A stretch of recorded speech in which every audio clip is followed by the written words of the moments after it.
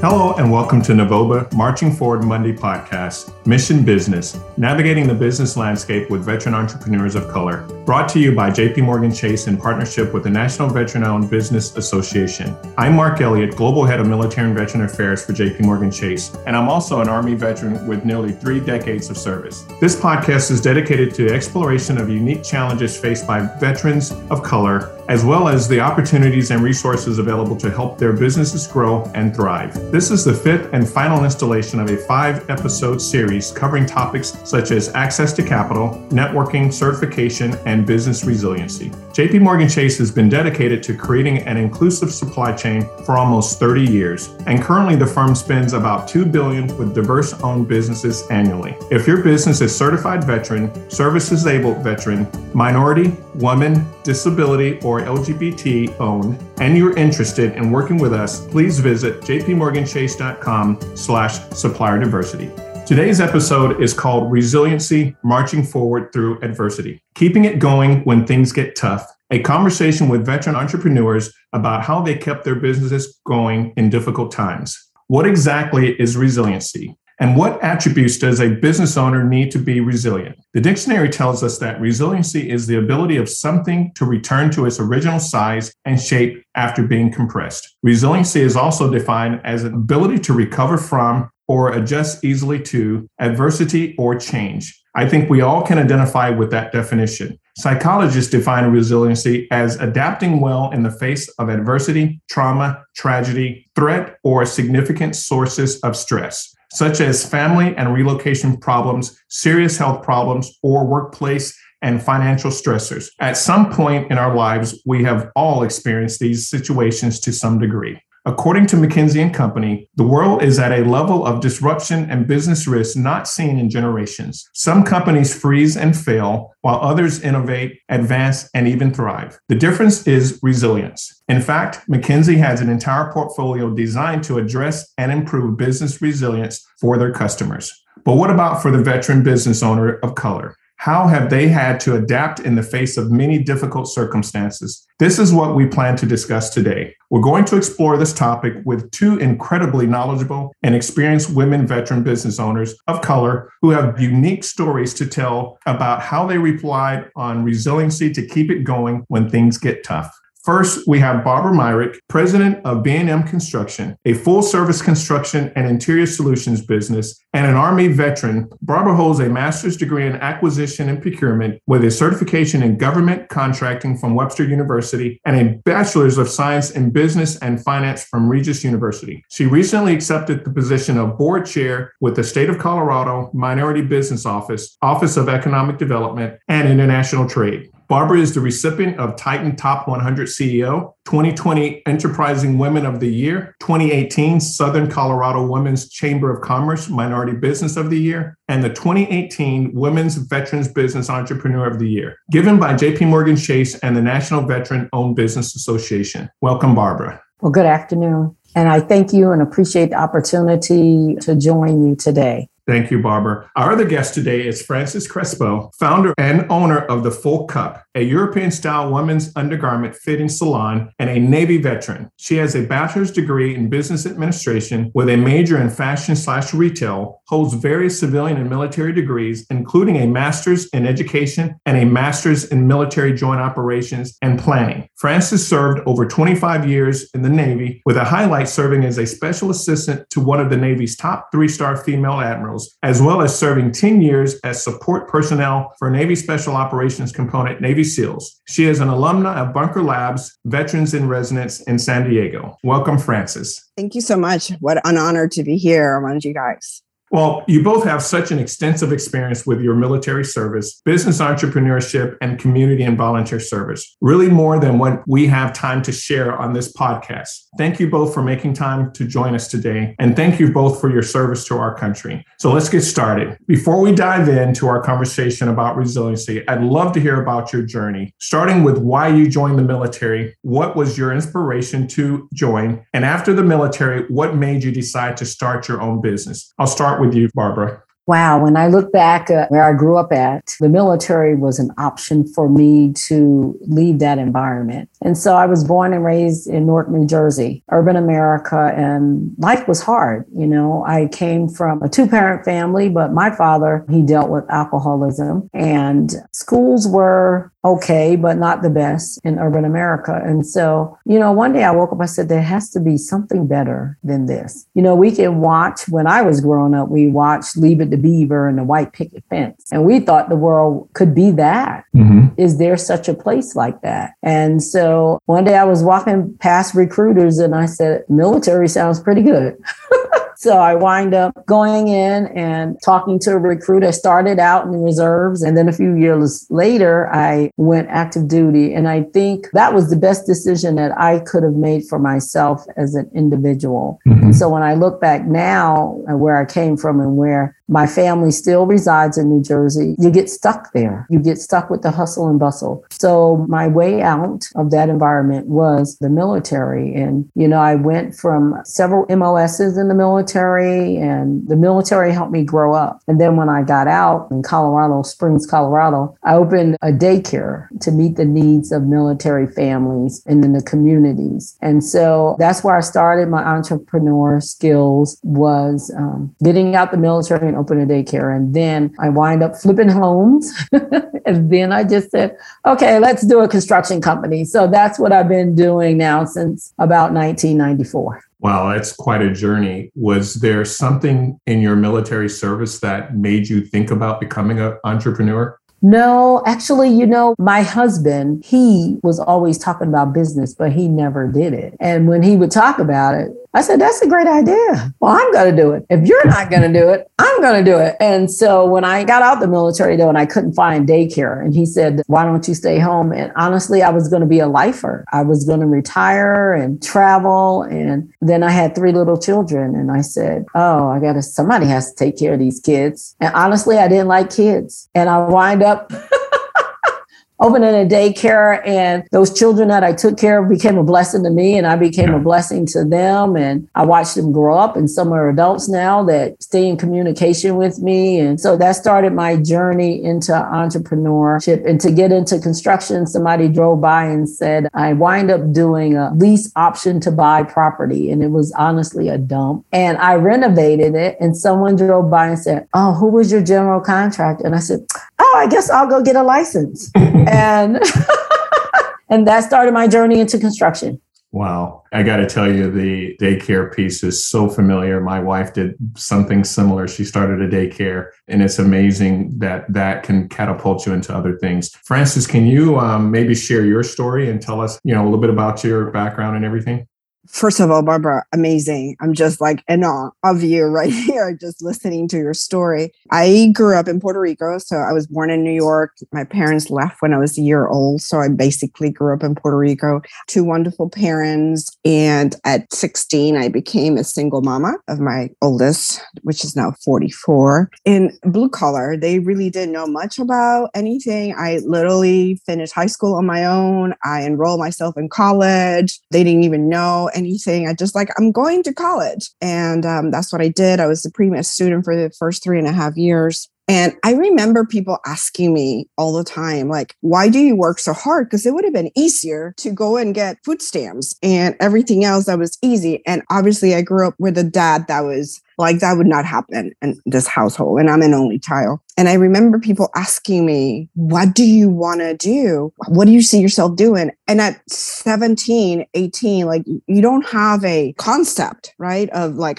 now I'm a single mama. I live on my own. I take care of my kid. I go to work. I have a full-time job, a part-time job. I go to school full-time, like what I want to do. And I remember telling myself, I am going to be somebody. Mm-hmm. Now, I don't know what somebody meant. I didn't know what it looked like.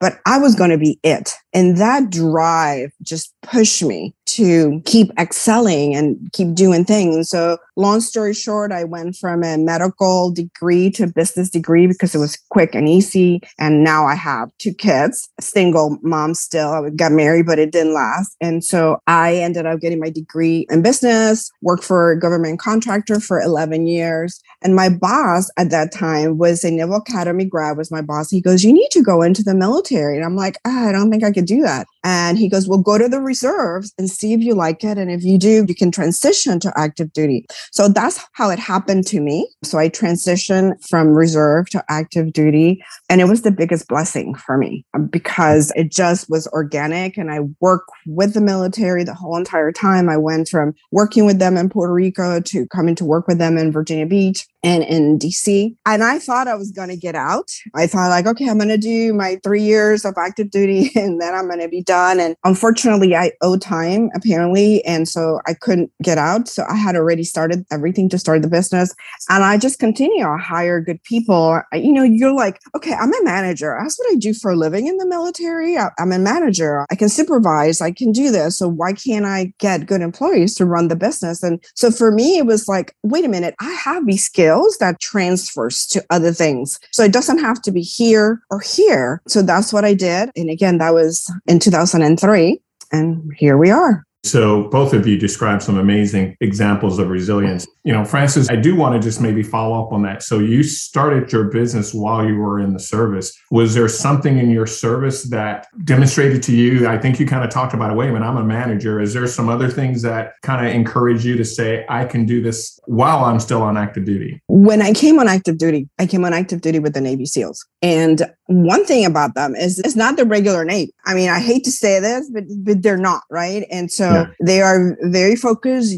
We have a mission and the mission cannot be stagnated by anything because we have to move forward. And so I remember on one occasion asking me for something and I'm like, well, if we do it this way, it's going to take longer. But if we do it this way, we could do this, but we have, so I'm trying to find different ways to make it work. And my boss at the time goes, we need this done, find a way to make it work. And it was like, they did not take no for an answer. And so from a very early being in, I was like, no, as now is not an option. I went back in and I found ways. Obviously, you have to do your research. There's like, there has got to be a way. And so that's kind of the way I grew up in the military because that was my first active duty experience, even though I'd been as a reservist and I was deployed and I was gone and I was doing things. That was like the really big thing for me. Where somebody said no, I'm like, okay, well, how do we do it this way? I was that annoying person, even though I was nice. But I was going to find a way, which it reminds me of General Colin Powell. If you read his book, he says, they can tell him, well, you can't do this and this. And he go like, no, there has to be a way. There's got to be a way. There's got to be a way. So we're going to find a way.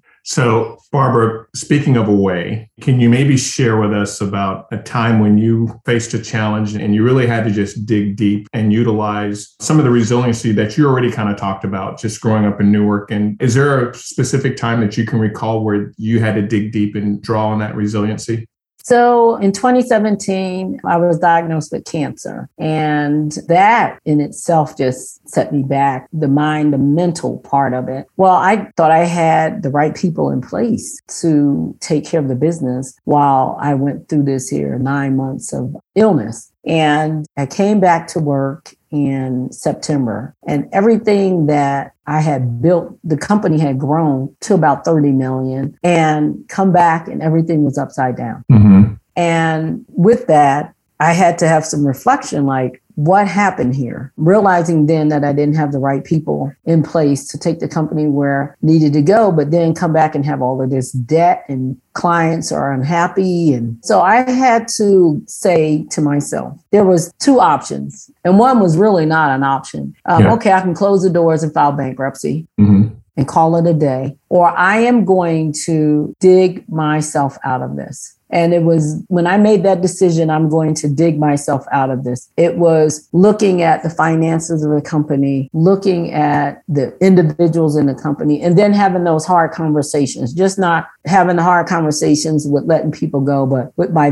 vendors and my bankers and my clients. And some of them thought, like I had an attorney said, this will never work.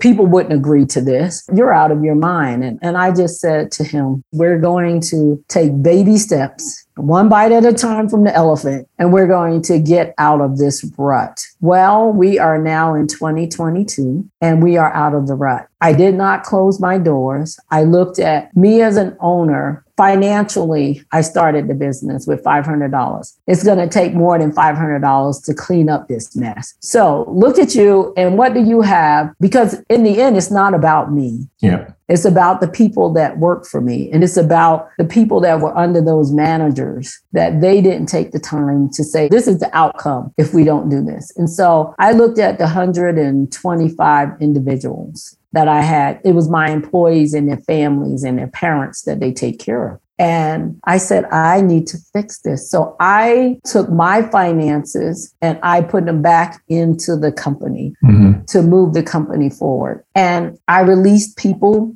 from positions. And now we're in a good place. I know where we can be because we've already been there. And now it's, what am I going to do now to make sure it never happens again? And then to get us back to where we were, or to my big audacious goal. And so that's what I'm working, but I didn't quit. And I think so many small businesses get stuck right there when trials come and they don't tap into their network. They don't have those conversations with their vendors and their bankers. They say, I've done enough for this company and I'm not going to put no more in. And I had to step back and say, I have people that depend on me every day, and fathers that want to see their daughters and sons go to college, or those that want to buy their wife a home or take their wives on a vacation, or those young laborers that just want to buy a tiny home. I am a contributor to their life. And so I had to set an example and say, we're not going to quit. This is what we're going to do. We're going to make some strategic cuts without cutting people's paychecks.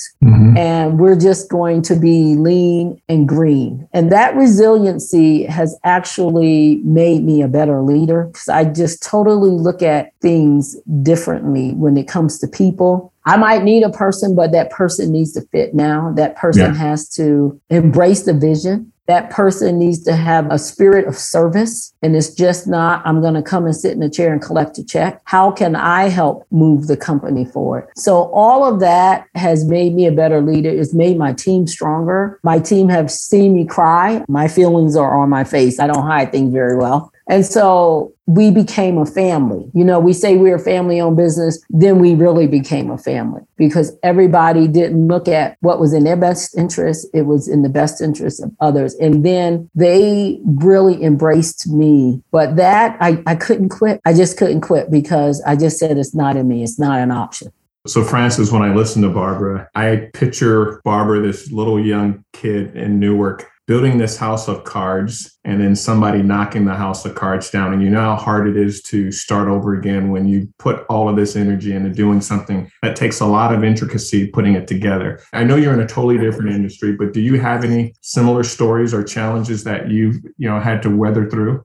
Mark, I probably have a whole lot of stories to share, but I'm going to say something because, Barbara, something resonated very deeply with me. And I think we're contemporaries in age. But I grew up in an era where quitting was never an option, ever. I'm a mom that was a mom at 16, right? That went to college, that bought a home when I was 18, that put myself to college, that put myself to my master's degree, that bought a home, that paid it off at 40, that, sold my home to start a business. I mean, I just don't know the word quit. And the idea of getting handouts was never an option for me. And I don't say it in a bad way, because there was a period in my time I had to get food stamps because I didn't have a job and I had kids. And the minute I had a job, I'm like, I went to the social services. I'm like, I don't need it anymore. And they were like, you could keep collecting. And I'm like, no, ma'am.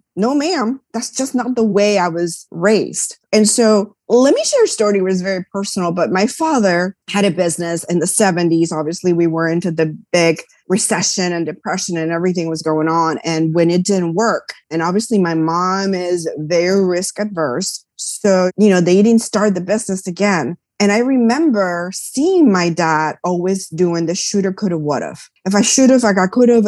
And I grew up with that, pretty much my whole entire life. I was probably barely 10 years old when that happened. And I remember when I sold my house to start this business, which is the only thing I had. And I said to myself, you know what? I can live being poor because I've been poor before. And I can live with not having because I haven't had before. But I will not live with the shoulda, coulda, woulda that my dad did, because that would kill me. It was just in my spirit. And at that point, going back to my military background, I spent 10 of my 20-something years in the military with Navy SEALs. I mean, they're a special breed. I love them dearly. And I remember the story from Marcus Luttrell in the book Lone Survivor. And if you heard the book or you've seen the movie, I mean, he was the only survivor of a very severe ambush. And he's talking about when he went tumbling down the hill and he has a broken back. All his friends are killed. Everything is going on. And he gets to the end of the ravine and he says, is this it? Is this life? Is this how it's going to end? Right. And obviously he has a little pity potty and he's just like, oh my gosh. And then he thought to him, wait a minute, I'm a Navy SEAL. This is not the way it ends. And he picks up a rock and he puts his hand out and he makes a mark. And he goes, and I'm going to crawl to that mark. And then when I get to that mark, I will rest. And then when I have the time again, I'm going to stretch my hand again and I'm going to make a mark and I'm going to crawl to that mark again. And I always remember that story, right? Because I mean, if you think about it, being in the middle of nowhere, like, what are you going to do? Like, it seems like we're not going anywhere. Like, I don't know why I'm even crawling because there's a whole lot of them out there and all my friends are dead and I'm by myself. But that was not the attitude that he had. And I could resonate with that so deeply. So, we have this team never quit mentality. And I'm glad I was surrounded by that kind of people in my life that gave me that very positive outlook. As a matter of fact, one of them was one of the survivors from the incident when the helicopters went down. But one of them survived and is not very publicized. And he lost a leg. And I remember coming down the steps from work one day and there he was. And he was just well-built, young, and he doesn't have a leg. I didn't know what to do with it, right? Because I think now we're very used to this now in the military. But back then, 20 years ago, you were not used to seeing the young kids with no legs and no arms. And he was like, hey, ma'am, how are you? And it shifted me. I'm like, if he can do it, there's nothing that's stopping me. Like, there's nothing. And so I think being around those kind of people, I mean, if I quit, I'm really like a big loser. That's the way I felt. Yeah. Wow. I mean, Frances, I agree. There are a number of examples in the military that we've seen that kind of inspire that. I kind of want to maybe use that. Is this how it's going to end? And maybe pose that question to you, Barbara. Did you think, is this how it's going to end when you came back into the office and all is lost? What did you think? I know you kind of talked a little bit about this is bigger than me, but did you ever feel like this is how it's going to end? No, I came in my office and I just cried. Cried. So my faith is really important to me. And I just said, okay, how do I fix this? Because I couldn't quit. I couldn't let it fail. But I just said, okay, Lord, I need some help here. How do I fix this? And honestly, it was like a plan came out and said, you need to have this conversation. You need to pay this off. He told me, I'm going to need you to move out of the way because right now you're selfish talking about, I worked hard for this and I'm going to lose everything. And I was just like, get out of your way. Just get out of your way and figure it out. And you know what? At that moment, I had money that I had saved that I forgot about. I forgot about the things that my attorney had said, put this in place, put this in place, put this in place. And so when I got over my pity patty party and my anger about what individuals didn't do, and then it said you shouldn't have never had expectations of people anyway. Now you have to figure this out. And all of these things that I had prepared for that I forgot about just started opening up in my mind. And I'm like, I don't have money. Yeah, you do. It's right here. I don't have money. Yeah, you do. It's right here. And you need to do this.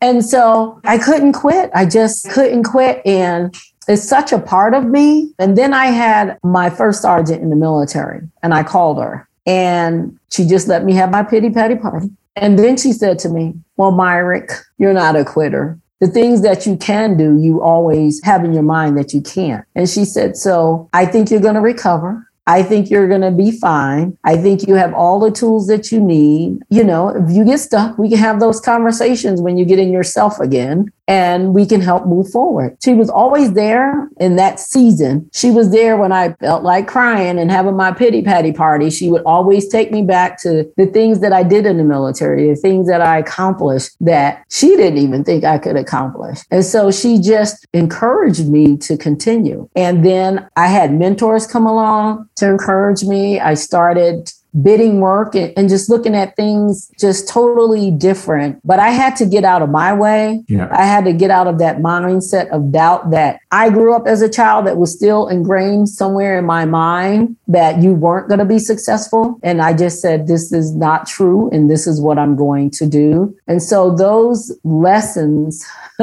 I look back now and chuckle about them. Yeah. But those lessons redefine who I am going to be as a leader. That's awesome. Francis, Barbara just introduced a title and she used the phrase she a couple of times. When you described what some of your inspiration was, you used Navy SEALs, and we all know Navy SEALs tend to be all male. And they are. So I was just trying to be kind there. But when we talk about this concept of what inspires you to get up and go, Barbara talked about her faith and other things that inspire her. Are there some other things that inspired you to keep going, knowing that you were in that male-dominated world, where there were some other things? Because I'm a firm believer in they don't have to look like you and have the same gender as you to be a source of inspiration. But, how would you characterize that? So all these thoughts come into mind. Like, I can tell you 5 stories. So first of all, when I first started working with them, that was back in 1997. There was a few females there for support. Still to this day, we don't have a Navy SEAL female. And I had this one admin type female. She was like 6'1", one of the first females actually in the Navy that was an honor guard with the military. So I meet her, I'm doing my paperwork, and she calls me over. And I think we're like, between all the teams, there's 4 of them, and the headquarters, if we have 20 females, it's a lot. Yeah. Right? We're talking about 1,000 people. We are 20, and a tall girl, and she said, ma'am, this is survival of the fittest. It's either going to be you or them. Make sure it's you. And I remember her telling me that, a young lieutenant, and I'm like, oh, they're going to kill me here. But it was so ingrained in me. And it was not like a battle, because here's something I heard from Lisa Nichols. And she said something that I thought was very important. And she said, if you didn't have anything to prove, anything to protect, anything to hide, or anything to defend, now who would you be? Because here's the thing. And she says, our energy is consumed trying to protect, prove, hide, defend. That's human nature, right? And so I always remember, just do my job. Yeah. Do it honestly. Be ethical. Have integrity with your word. And I know we talk about all the things that happens with females in the military, which I'm not saying they don't happen, but I was so set and making sure that I would have a positive impact regardless of what happened, that even when things that shouldn't have happened happen, I would use them as my fire, my kindle, to just go like, no, this is the way it seems, but this is really the way it's going to end. Because ultimately it's our story, and we decide what that story is going to look like. Right. And so going back to the faith part, Barbara, I couldn't have said it any better. And I remember, so 2 years ago, so I have the one store here now, I have for 18 years, but I had one that I was opening 2 years ago. And I was opening March 17th in California, San Diego. And then COVID happened and we couldn't open. So now I'm here in debt with a store and paying rent. I just didn't even know what I was going to do. And I'm not the only one that went to that. And just like Barbara, I was like, I had my little, pity potty for a couple days, and I didn't know, and you don't understand. That's my savings and my whole life. And what am I going to do? I'm going to be poor, living underneath the bridge and a cardboard box for sure. And then the same thing happened to me. It was like, okay, take a deep breath. Let's look at this. Because we were trained in the military to strategize and to come with solutions. So I started just little. It was just a little thing today. It was a little thing the next day. And I just kept going. But here's the thing. You're talking about resilience, which you mentioned the definition, Mark. You said putting back things they were they're supposed to.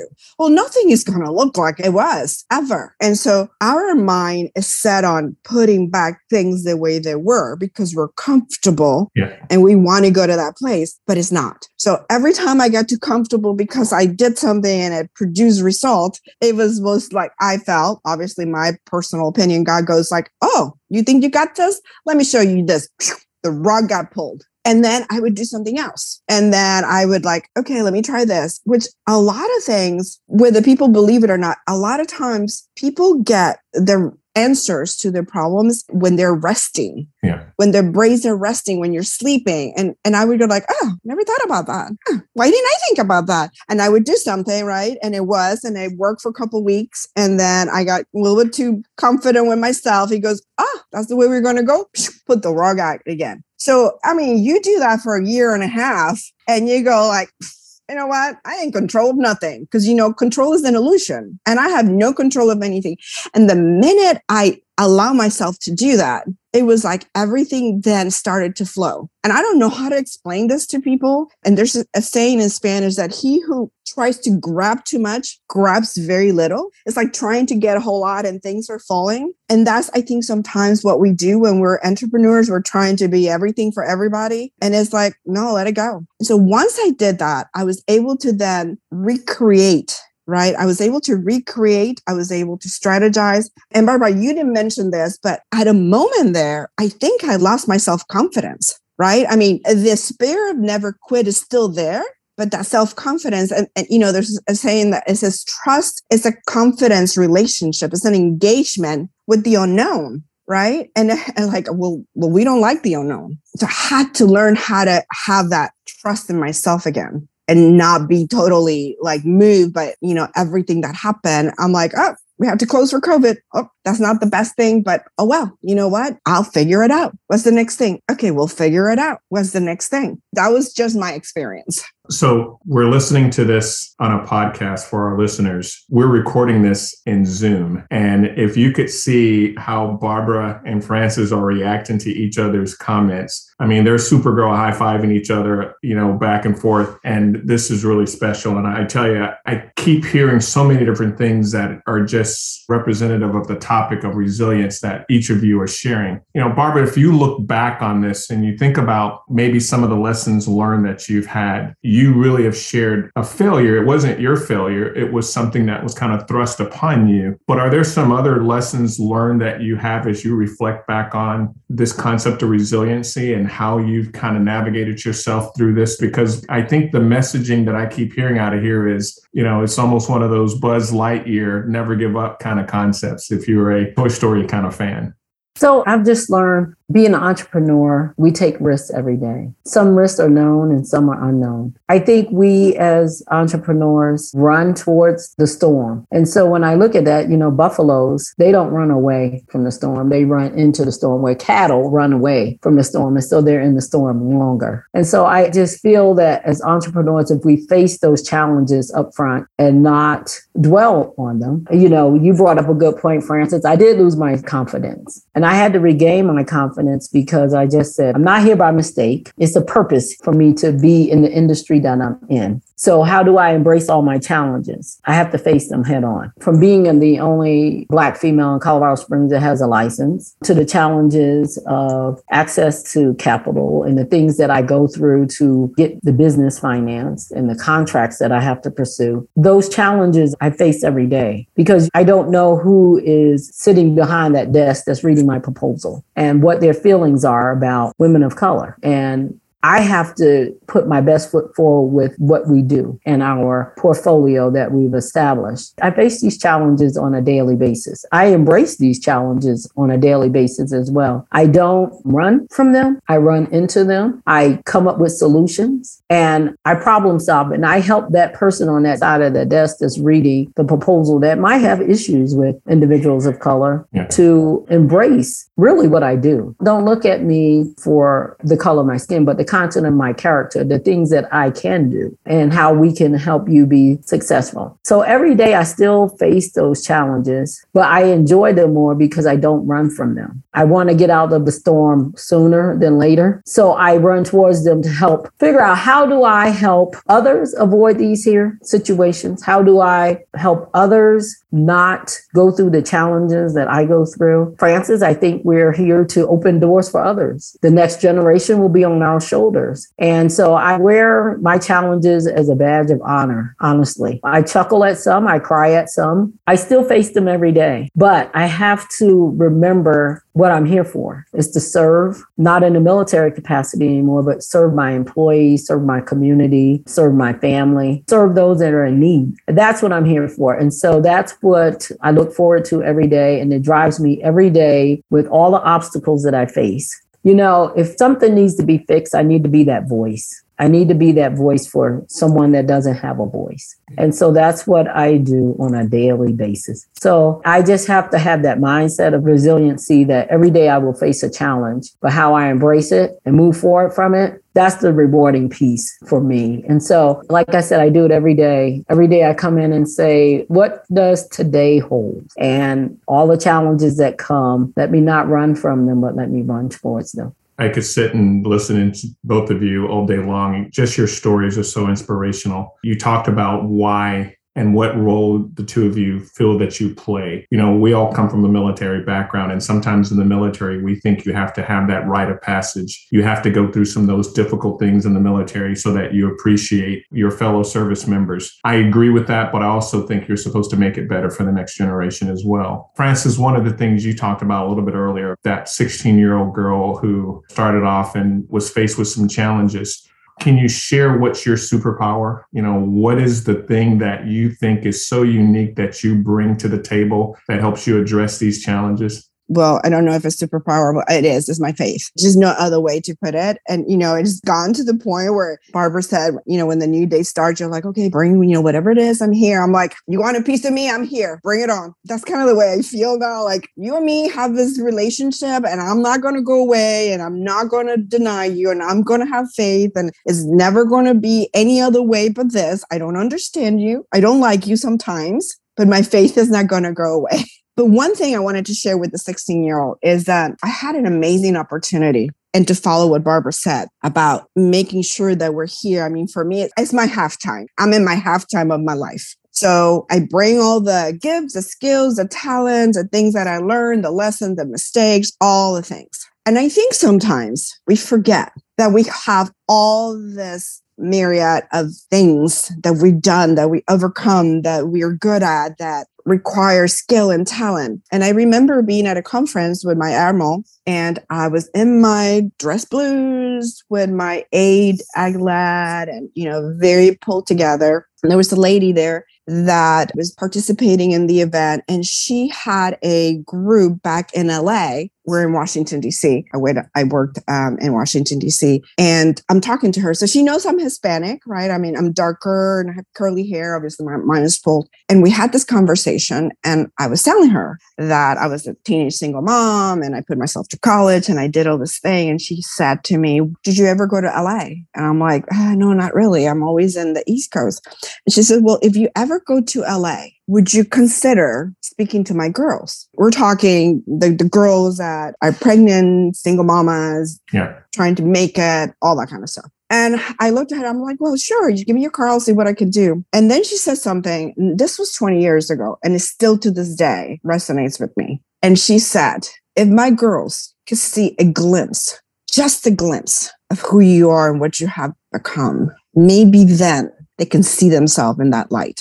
And that, I mean, I'm telling you now, and I had goosebumps because I never thought about it that way. I mean, that's just the way we do. And I think as military women, and this is important to note, we just get things done. But at what point are we not getting things done and we're a little bit more human? Because we came from a generation where we were always put in a position where we have to prove stuff. I mean, did we? I don't know, probably.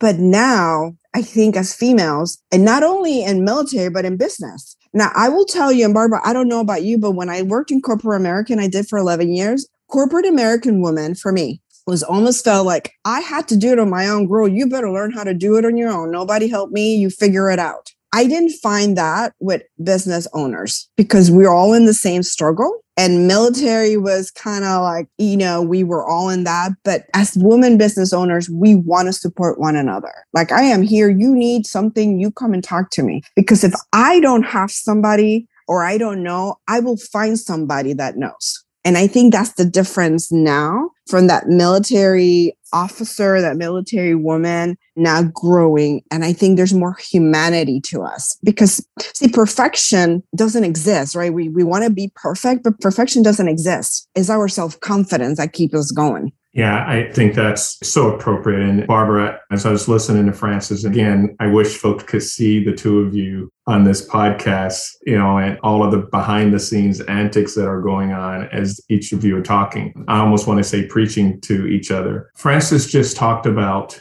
the challenges in corporate America, and I got yours, you get yours. Is there something, Barbara, that's unique about the veteran experience, in particular the veteran experience, the person and woman of color, that informs your approach to entrepreneurship about, I'm going to make this better for everyone else? Or how should we think about that? We are to set the course for the next generation. We are to share our experiences. We are to share the good and the bad. And I think sometimes we get stuck on the good, that we don't share the pitfalls of business. For instance, my daughter, she traveled a couple of weeks ago, and one of the young ladies that grew up basically in my household is one of her best friends, and she lives in Georgia. And so they had a 40-year girls get together in Northern California. And this young lady, I didn't know how much I impacted her, but she was telling her friends, and my daughter was the only childhood friend that she invited. And she was telling this group of 9 women about me. And my daughter said to me, you just don't know how much you impacted her life being an entrepreneur, just with your daycare and the rules of being a mom and the things that you didn't allow us to do, that she got to do, but you said, no, we're just not doing those things. And so she was talking about the structure that my children had as children, but then she also commended me for opening a business. Things that she didn't see Black women where we live at in Colorado Springs do, and it becomes successful. And giving my children the opportunity to go to college and buy homes and stuff like that. And she just said, your mother has really instilled so many good values and traits in you guys that it passes on. When I look at my children, it just makes me proud when they stop to help a homeless vet, to make sure that a vet has a meal, or they'll go and get the meal instead of giving them money, or find out, can they help take them to the VA hospital, because they know vets are very important to me. They hold a part of my heart, because when I look at the sacrifices that vets make, and then they get out and don't have access to things. And so my daughter said to me, you impact so many people that you don't even know, because it's so much a part of you to give to individuals that don't have. She said it doesn't matter the color that they are. If somebody needs a room to sleep in, you'll pay for a hotel, and you don't even know them. You'll just call the hotel and pay, or if they need food, or if they need transportation. Yeah. And she just said, so you set the example for us to always be givers to others. And I said to her, you find more satisfaction in life when you can give to others, because it's not about you. It's about the lives that you can affect. And so I think my business, I want to just not impact the lives of the people that work for me, but I want to impact the lives of so many that look like me that can't see it. They can't dream it. They can't believe it. And I try to really share my life with people. My kids say sometimes I share too much of my life, but that's okay. But I share poverty with them. I share depression with them. I share rejection and loneliness. I share all of those things to let them know that those are challenges, but believing in yourself and dreaming it and knowing that you can do it and finding those people to help you along the way, you can reach those goals. And so I just think it's so important for us, as not just as veterans and as women of color, but as people, to always share. We don't know who we're going to bless that day we share that story with, how we're going to impact them to go out and move forward and open a business, or go and get a degree, a teenage mom going to get a degree and buying a home or buying a car. We just don't know how we affect people by the conversations that we have. And so, I'm not saying I'm up in age without telling my age, but I am at a point in life where I am more of sharing my talents and my time so that the next generation can believe that they can be whatever they want to be in life. Yeah, you got to know, Barbara, folks were doing math earlier when Frances was talking and she was spilling the beans. So just so you know, she did put you in that category with her earlier. She said, I think we're probably around the same generation. So folks did the math a while back on you. So, blame that on Frances. Okay, Frances. I have no problem saying my age if you want to know. So we're almost at time here, but what I really want, maybe as we're about to close this out, advice. You're speaking to this group now, and they've all been listening, and I think they've just picked up so many different nuggets from each of you. Is there one piece of advice that you want to leave this group with around being a veteran, an entrepreneur, but more specifically, a veteran entrepreneur of color who just happens to be a female? Is there a piece of advice that you would say them about how they need to attack or address these challenges that are going to come their way? I think you both have demonstrated that. I'm going to give you a runabout answer and I'll tell you why in a minute. So first of all, you guys are a financial institution that have committed to supporting women of color in business. And so I want to bring that to the attention because we haven't talked about that, but it's very important. So when I started my business, obviously I had my house that I sold. And so I have the background now. I was married, went to a divorce. I was a single mom. I put myself to college. I graduated, got myself, like everything I did. So they were maybe a year and a half, 2 years of my life where my payments were late and my mortgage, but I negotiated and I called and I let them know and I make sure everything was paid. Like there was never a time that I didn't stand up and go like, I know I owe you money. I'm not trying to back away from that. I'm asking you, can we negotiate so I can stay in integrity with my word and be in integrity with you? And I'm saying that because as a woman, we are taught not to ask.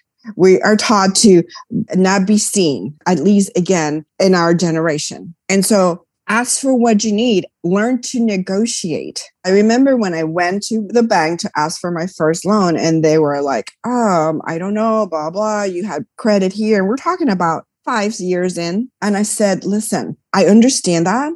I said, so if I would have filed for bankruptcy, that was 7 years ago, I would have been having a clean slate. But because I chose to do what's right, now I'm getting penalized. Why is that? I said, I can bring you all my documentation. I can bring you everything I have.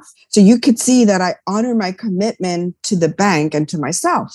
And that banker went to bat for me and I ended up getting the loan. And I thought that was very important because one of the major issues for females in business is finances, right? It's finances. Let's just be honest. Whether you're a female or woman of color, is finances. So we always underrepresented. And so when the bank is going to look at our papers, they're like, okay, but I'm like, no, let's negotiate this. So I want to encourage women to go learn to ask for what you need. Learn to negotiate your worth because we're not taught that. And taking a no for an answer is not an option for me. That's so powerful, Frances. Barbara, you've built a $30 million business, and I'm going to say twice. What's your advice that you want people to walk away with about those things I said, entrepreneur, veteran, but woman of color, pulling all those things together? What would you say? What I would say is make sure that we as women-owned businesses take our finances seriously.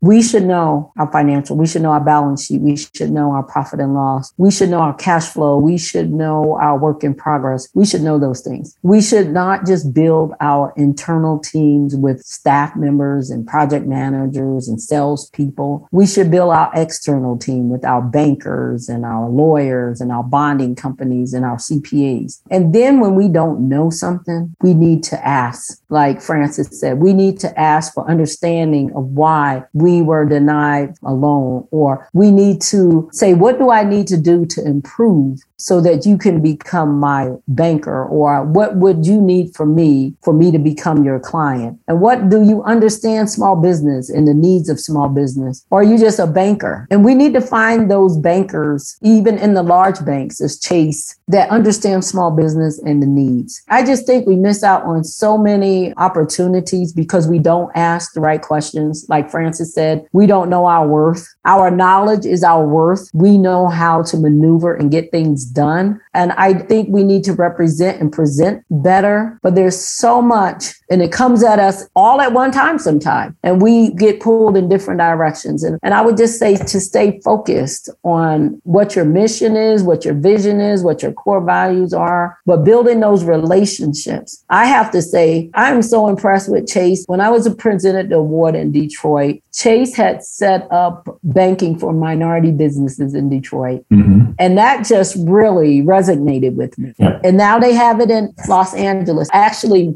said to Chase, so when you guys come to Colorado, because we have those same problems in Colorado as well, where minorities have a hard time accessing capital. And I think we have to look at things a little different. Banks have to look at minority businesses a little different. But we have to understand our worth. We have to understand how we have to invest in ourselves as well. But all of those things of understanding our financials and building that external team is really going to help us be successful, and really taking our lumps in constructive criticism and not getting mad when someone say, if you do this, you're going to have to close your doors or you're screwing up. So we have to just be open to doing business and not getting certifications and expecting a handout. Those certifications allow us to get invited to the table. You might not get served at the table, but it gets you an invitation to the table. So I want us to change our mindset on what it is to own a business and operate a business, and not want the handouts that so many look for when you get them. And so I just want to encourage everyone to build an external team, just like they build their internal team, to really build a good external team, because those are going to be your advisors to guide you, get you down the course in the path that you want to go.